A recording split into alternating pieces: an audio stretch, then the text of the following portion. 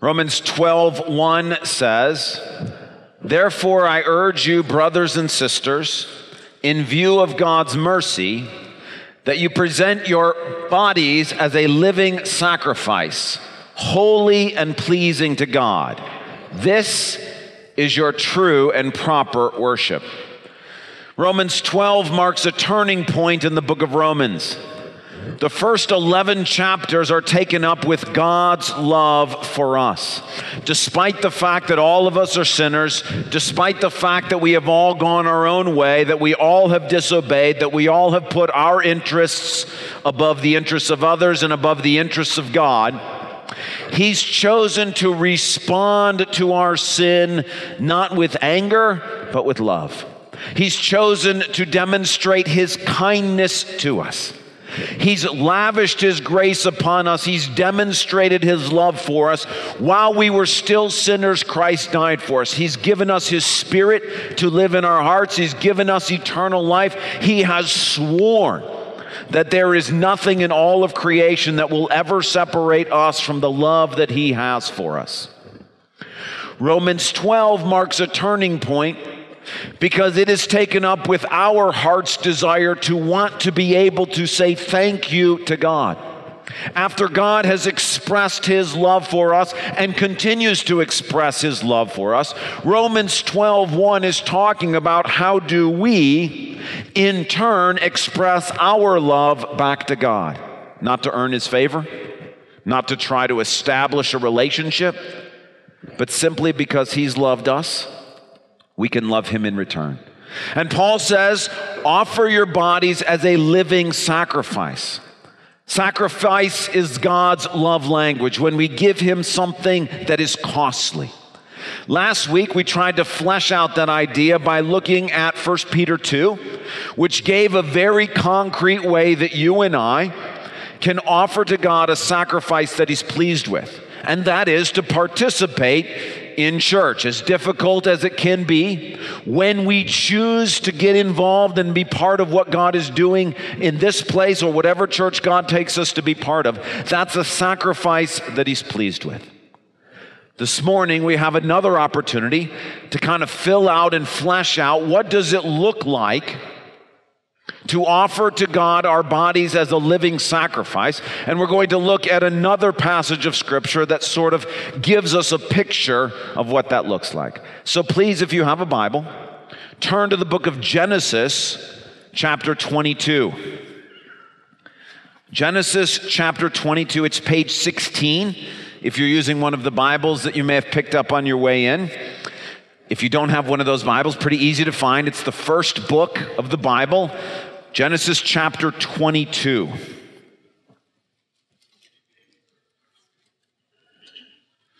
This is a powerful story and a longer passage, but I want to read it to us so that we might hear and visualize and see what God is saying to us this morning.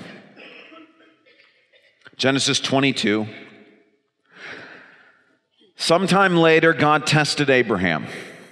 He said to him, "Abraham." "Here I am," he replied. Then God said, "Take your son, your only son whom you love, Isaac, and go to the region of Moriah. Sacrifice him there as a burnt offering on a mountain I will show you." Early the next morning, Abraham got up and loaded his donkey. He took with him 2 of his servants and his son Isaac. When he had cut enough wood for the burnt offering, he set out for the place God had told him about. On the 3rd day, Abraham looked up and saw the place in the distance. He said to his servants, "Stay here with the donkey while I and the boy go over there. We will worship, and then we will come back to you." Abraham took the wood for the burnt offering and placed it on his son Isaac, and he himself carried the fire and the knife. As the 2 of them went on together, Isaac spoke up and said to his father Abraham, "Father?" "Yes, my son," Abraham replied. "The fire and the wood are here," Isaac said, "but where is the lamb for the burnt offering?" Abraham answered, "God himself will provide the lamb for the burnt offering, my son." And the 2 of them went on together.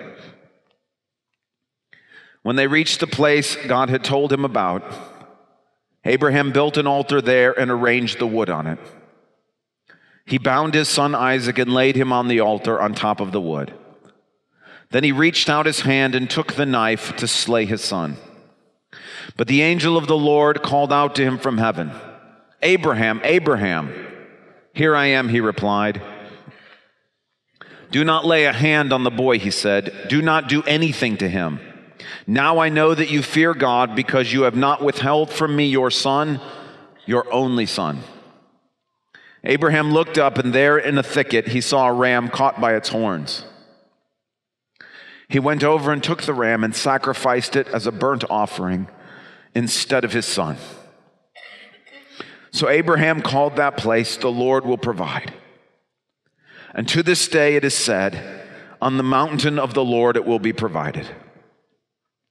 The angel of the Lord called to Abraham from heaven a second time and said, "I swear by myself, declares the Lord, that because you have done this and have not withheld your son, your only son, I will surely bless you and make your descendants as numerous as the stars in the sky and as the sand on the seashore.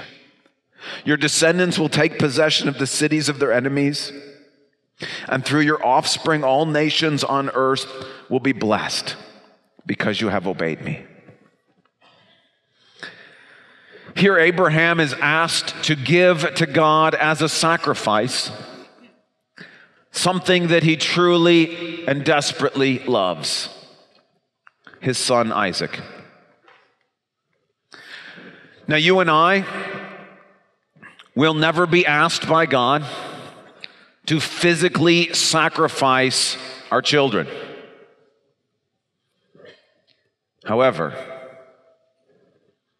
God does regularly ask from us things that we love. Can be a job, can be your reputation, it can be a child that the Lord takes home way too early, or a child or a grandchild who walks away from the Lord, and you have to simply turn that child over to God. It can be a marriage that's not working out the way that you had envisioned or dreamed. It can even be the idea of being married. It could be your health. It could be a loved one. Whatever it is, there are things that God asks from us that we give to him as a sacrifice that we dearly and desperately love. And so whatever situation you might be in, I'd like to offer 4 observations from this story to speak into that situation. Number 1, when God asks us to give him something that we love, he is testing us. Look in verse 1. Sometime later, God tested Abraham. Now, when you hear the language of testing, that has often negative connotations that go with it. This may be because of our modern educational system, in which we're used to standardized tests like the MEP test or the MSTEP or the ACT or the SAT or the GRE or the LSAT or whatever other letters you want to put together. And we're used to those tests which are designed not only to show what we know, but also how much we don't know. They're not designed for people to get 100% on. The same was true for me in my college experience. I was an engineer. And the way they had designed the academic schedule there was such that the best you could sort of hope for on any exam was between 60 or 70%. The goal was, and I was graded on a curve, and so you could still get a good grade, but this was the way that, at least at the school I went to, the engineering professors were able to show not only how much you knew, but how much more there was to know that you didn't know yet. And we think of tests in that way, that we're designed somehow to, in part, fail those tests. And so when you see the language that God tested Abraham, sometimes we import this modern conception of tests which are designed sometimes in part to show how much further we have to go. But that is the exact opposite of what God does when he tests us. God says, I will never test you on something that you will not be able to pass. Now, it doesn't mean that we always do pass. But it means that God has promised us that no testing, no trial will come into our life except those things that we are able to handle. And when we go through the testing, the Lord himself will be faithful to us to provide whatever we need to make it through. There's a reason why Abraham is not given this test earlier in his life. He wouldn't have passed. But look what happens here. He passes with flying colors. And God is overjoyed. God is not, when he tests you or I, if he asks for something difficult from us, our job, our reputation, a loved one, some situation that we're in, that we're being asked to give God something that's close to our heart, God is not sitting back waiting for us to fail. He's only allowed that test in our lives because he knows that we can pass. Now again, sometimes we choose to try to do the thing in our own human power. And sometimes we stumble. But if there's something in your life that God is asking you to sacrifice to him, be encouraged. It may be harder than anything you've ever done before, but somehow you're ready for this. And somehow God is going to give you the strength to get through this. And that God is working actively for your success in this. And he wouldn't have allowed this test in your life if you weren't ready for it. Second observation from this passage. God asks for things that are near and dear to our hearts. Look in verse 2. Then God said, take your son, your only son, whom you love, Isaac. He doesn't just simply call Isaac by name. He gives 3 labels to this child. Your son, your only son, the one you love. First off, he calls him your son. This is Abraham's miracle baby. Abraham has waited all his life for this child. He's watched all his friends have kids and grandkids and probably great-grandkids. He's 100 years old. He has longed earnestly for a child. Long ago, he had given up hope, and then God made him a promise that he would give him a baby. This is that baby. Everything that Abraham had ever wanted is here in this baby. A woman named Marilyn Robinson wrote a book called Gilead. It's a novel. It's a really powerful novel. It's written in part off the Abraham story. And in that novel, there's a protagonist. His name is John Ames, and he's a pastor. And he has a child late in life. He's 70 years old. And he's come to realize he's not going to be around when that child is older. And so he writes one long love letter to his child explaining who he is, his family's history, what he thinks about things, how he became a pastor, all of those things. He's writing it so that when the child grows up and the father has died, he can read it. And in that book, in a passage that means a lot to me personally, it has this statement. I'd never have believed I'd see a wife of mine doting on a child of mine. It still amazes me every time I think of it. I'm writing this in part to tell you that if you ever wonder what you've done in your life, and everyone does wonder sooner or later, you have been God's grace to me, a miracle, something more than a miracle. That's how Abraham feels about this child. This is his miracle baby. This is what he'd waited all his life for. When God gives us blessings, sometimes he asks for them back, because there's always a danger that the blessing becomes an idol. He also calls him your only son. Now, at first blush, this looks to be an untrue statement. We know Abraham has another son, Ishmael. But in this passage, the reason why I think it says your only son is because by Genesis 22, Ishmael is gone. Abraham has already been asked to allow him to go.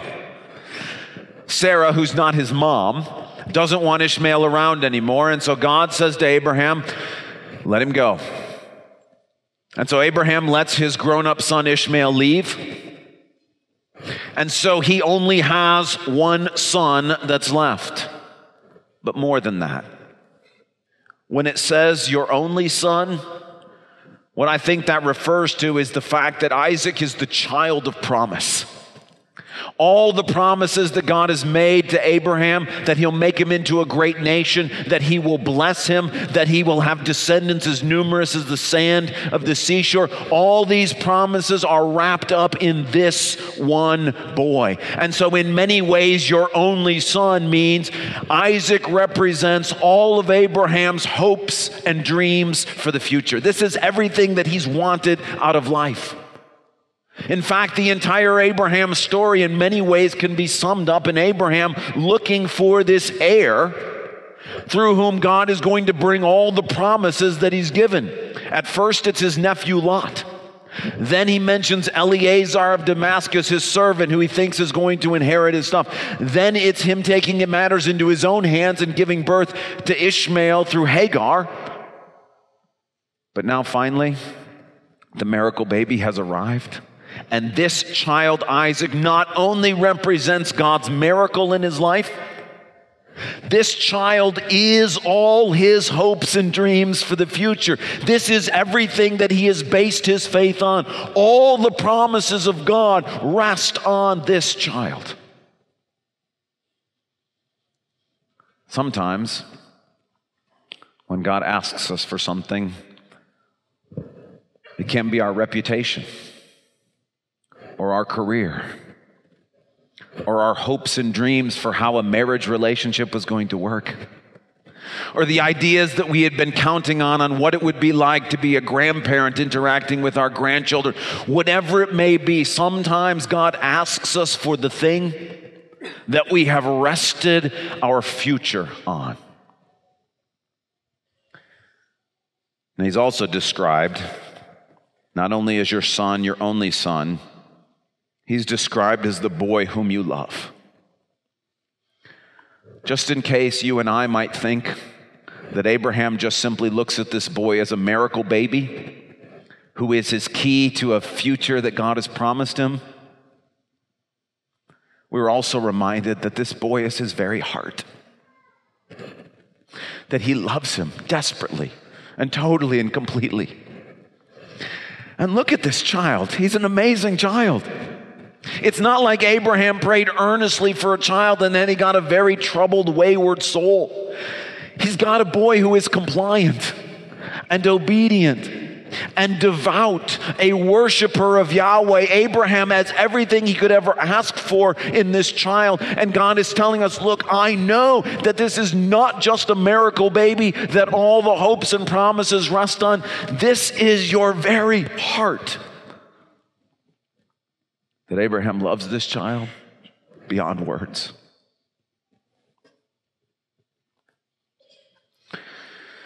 Third observation. When we sacrifice something that we love, when we give something that we love to God, God always, always, always provides. Look in verses 13 and 14. Abraham looked up, and there in a thicket he saw a ram caught by its horns. He went over and took the ram and sacrificed it as a burnt offering instead of his son. So Abraham called that place, "The Lord will provide." And to this day it is said, "On the mountain of the Lord it will be provided." Now I like to imagine what this looks like in my mind. Abraham is asked by God to take his son Isaac to a very particular mountain that God is going to show him. It's not where they live. They've got to travel at least 3 days to get to that mountain. And I imagine that when God comes to Abraham wherever he is and meets him and says, "Come on a journey and I'm going to take you to a particular mountain," that at the very same time Abraham is telling that to God is telling that to Abraham, at the same time somewhere else in another area, God has planted in the mind of a ram to go on a journey. And that ram has no idea where it's going or why it's going there, but it simply starts out in one direction. Meanwhile, Abraham and Isaac are journeying in the opposite direction, but toward the same point. And in my mind, the way I picture this, Abraham and Isaac are going up one side of the mountain. And at the same time, on the other side of the mountain, this ram is wandering up this mountain, having no idea where it's going or why. And that when Abraham reaches the top of the mountain and he places Isaac on the altar and gets ready to sacrifice him, at that very moment, that ram, who's been journeying probably for 3 days as well, finds its horns caught in a thicket. And God has provided a substitute. Now the challenge is that God always provides. On this mountain it will be provided. The problem is, the way I picture it in my mind, Abraham can't see the ram because the ram's on the other side of the mountain. It'd be nice if the ram walked up there with him. And when Isaac said, "Where is the offering?" Well, it's here, but it's really right there. He's walking alongside of us. But that's just not the way it works. Is that the provision that God brings always arrives at just the right time. Not too soon and not too late. And by faith, Abraham walks up that mountain knowing, I don't know what it's going to look like, but the Lord will provide something, because he's a God who always provides. Now, the provision of the ram is not the only provision on the mountain. In verse 10, it says, "He reached out his hand and took his knife to slay his son. But the angel of the Lord called out to him from heaven, 'Abraham, Abraham.'" Now, this passage means a lot to me personally. And so I have a painting of it up in my office. You can see a copy of the painting here. It's a little hard to see because of the projectors and the lights and all of that. There's lots of different paintings of this scene. The reason why I chose this one is a reminder that God does ask us for things that are near and dear to our hearts, but that he always provides. There's a couple of things I like about this painting. In this version, Abraham is forcibly holding Isaac down, which is a reminder that this is a gut-wrenching, difficult, hard thing for him to do. I also like that in the painting, you've got the ram right there. You kind of see the ram to the right of Isaac's head. But probably the main reason why the painting is up there in my office is because the angel who is depicted to Abraham's left has grabbed hold of his hand.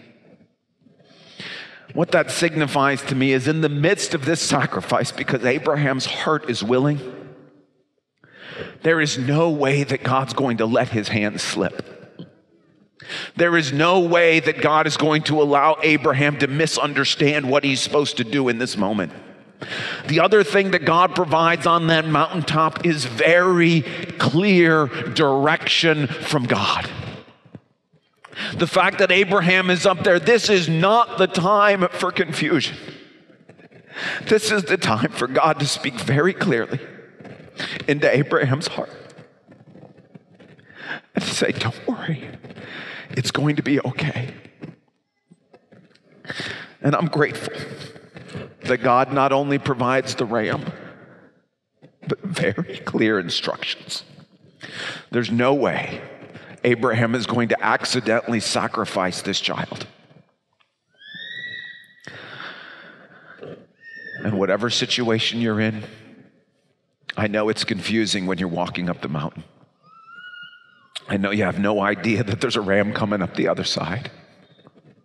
But I promise you on the word of God that if you are willing to give him what he's asked for from you, he will never, ever allow you to misunderstand what it is that's happening. You will not sacrifice something by accident. He will stay your hand.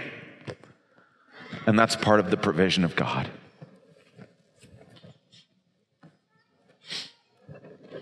A few years ago, the Lord asked me for something that was near and dear to my heart. He asked for my earthly father. Now, of course, when death comes, it's not like you could have stopped it. But even in the face of death, there's always a choice. Will I allow God to do this? Or will I continue to fight against him? With bitterness, with anger, with denial, with refusal to accept what's happened. In that case, God asked for my earthly father back in a way that was difficult and painful. But I'm here to testify that God provided in the most amazing ways. Energy to be able to go through and do a funeral that I had been dreading doing for a long time. A word from God that came right before my mom called to say, you're about to get the news. Don't worry, I'm with you. The opportunity for God to write the eulogy for my dad, and I just got to type out whatever it was he was saying. An amazing church that loved us and cared for us through that whole process. An amazing wife who was strong and took care of all the stuff that I didn't have any energy or power, and no one in my family had the ability to do either. I was reminded of that because this past Wednesday, my grandmother died. My mom's mom, she was 99 years old, a beautiful woman, amazing Christian. But yesterday we had her funeral in West Virginia. And I was reminded that God had provided a way for us to be able to get down, get to the funeral, to be able to get back here in time to be here this morning. When the Lord picked this passage, I knew I had to preach this passage. The Lord provided my wife a family in the church who took our kids so that Lisa and I could go together. So she could drive us home so she could listen to this sermon 2 or 3 times in the car on the way home while I practiced. An opportunity for me to participate in the funeral, but not have to be the one who did all of the work for it. And I'm reminded, no matter what you go through, no matter what God asks for from you, he will always, always, always provide. Fourth observation. When we sacrifice something for God, he always gives us back more than we ever gave up. Verse 15. The angel of the Lord called to Abraham from heaven a second time and said, I swear by myself, declares the Lord, that because you have done this and not withheld your son, your only son, I will surely bless you and make your descendants as numerous as the stars in the sky and as the sand on the seashore. Your descendants will take possession of the cities of their enemies, and through your offspring all nations on earth will be blessed because you have obeyed me. Abraham offers to God this son that he loves desperately, totally, and completely. And God gives back to him a dynasty and descendants that can't even be counted. Children of Abraham. You and I, children of Abraham. Biological children and spiritual children beyond any reasonable count. Not only that, God gives him back Isaac, this boy that he loves. God never wanted Isaac dead. Never wanted Isaac dead. And even if Abraham had been fretting and worrying the whole way up, even if Abraham had doubted and stumbled, God was never going to allow that child to die. But in his heart, the Bible tells us that Abraham had come to grips with the fact that he was going to have to give his child to God, and so in a sense received Isaac back from the dead. Even more, God gave to Abraham a personal encounter with the living God.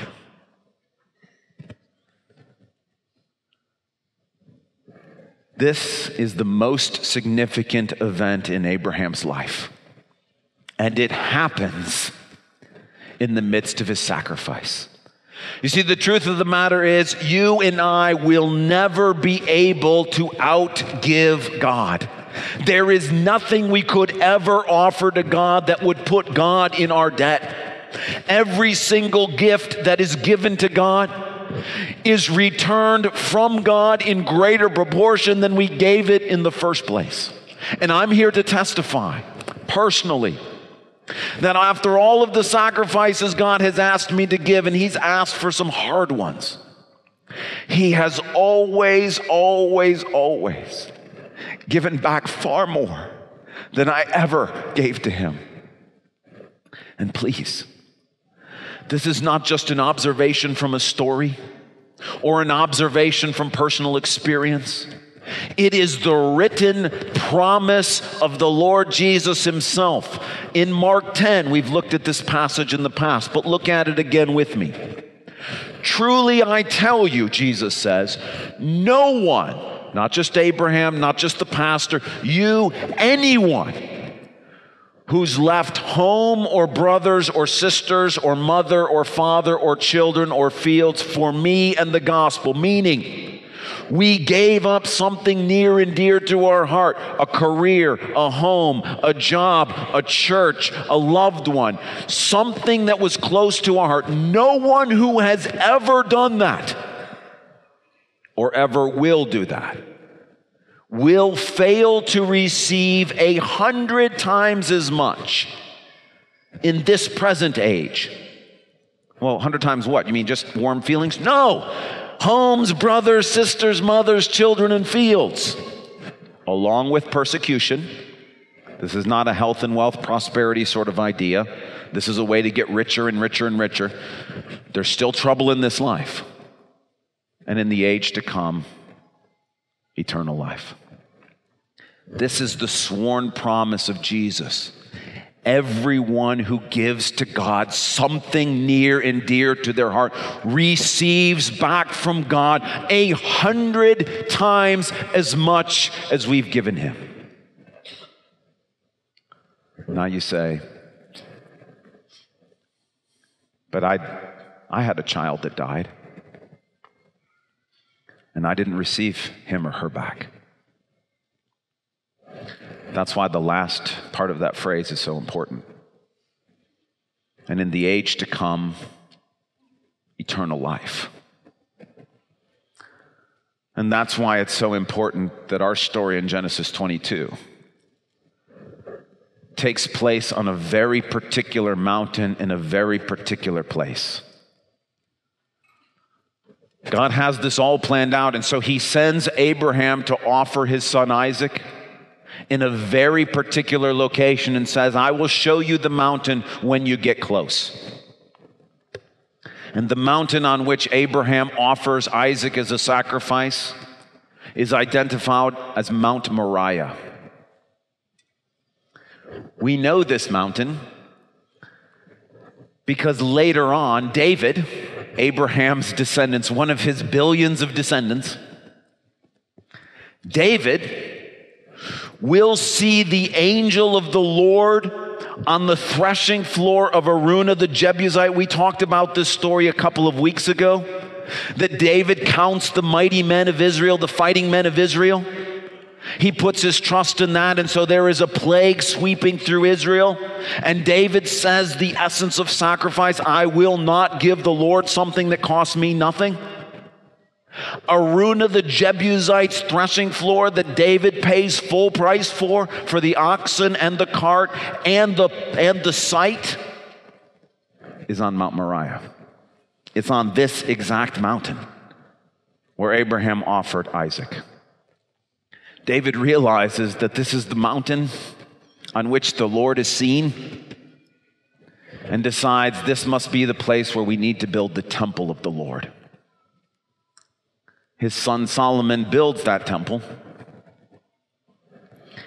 but that's not the most significant thing that happens on this mountain. David's son, not Solomon, but Jesus, will at one point climb this same mountain. And there, our Heavenly Father will offer Jesus, his son, his only son, the one that he loves, as a sacrifice. And on that day, on this mountain, there was no substitute. There was no ram. There was no lamb, because Jesus himself was the substitute. He was the one who was there, so that God could give back to you and I our children who died. So that God could give back to you and I those loved ones that we let go of in the Lord. So that God could give back to you and I for all of eternity far more than we've ever given to him. That those blessings that he's promised us are not just in this life, that they are forever and ever and ever. That's why on this mountain it will be provided, because God has made a way so that he can give back to us far more than we can ever give to him. Which puts what's happening in Genesis 22 in context. God is not interested in Isaac dying. God is interested in Isaac having eternal life. God is not interested in hurting Abraham. God wants to bless Abraham. And all God needs Abraham to do is offer him something that he loves, so that God can turn around and rip open heaven and pour out blessings beyond anything Abraham could have ever hoped for or dreamt of. And my friends, this is what God wants to do with you. And if you're here this morning and God is asking you to lay something on the altar, maybe you've lost your job, maybe you have a sick grandchild, maybe you have a loved one who's walked away from the Lord, maybe you have a loved one who God has taken home to be with him, maybe your reputation is being tarnished by people at work or people around you, maybe your life as a Christian is difficult because you're in a secular school or a secular environment, maybe God has asked you to let go of Calvary Church and move someplace else, let go of a comfortable life, things that you know of, and go follow him on a journey that's going to be difficult. But whatever it is he's asking for from you, it's not to harm you, it's to bless you. And it's because he wants to give you far more than you'll ever be able to give him.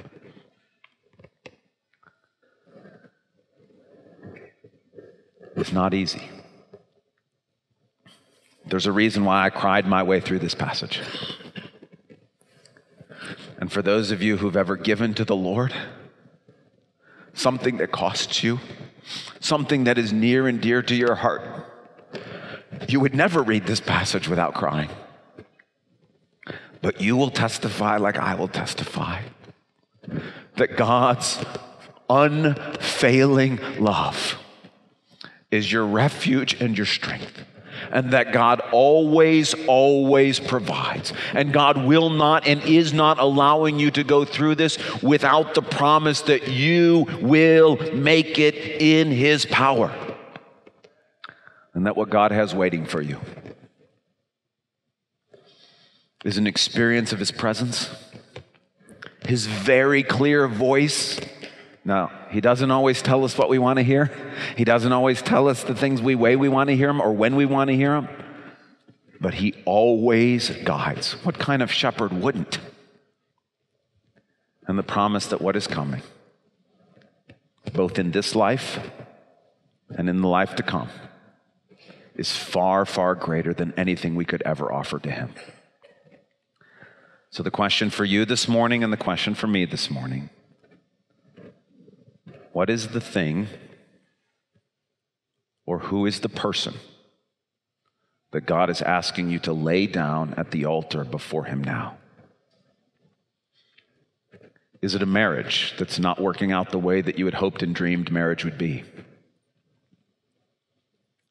Is it a child who's walked away from the Lord and you have to let go of wanting to control that situation? Is it a job that you had pinned your hopes and future dreams on?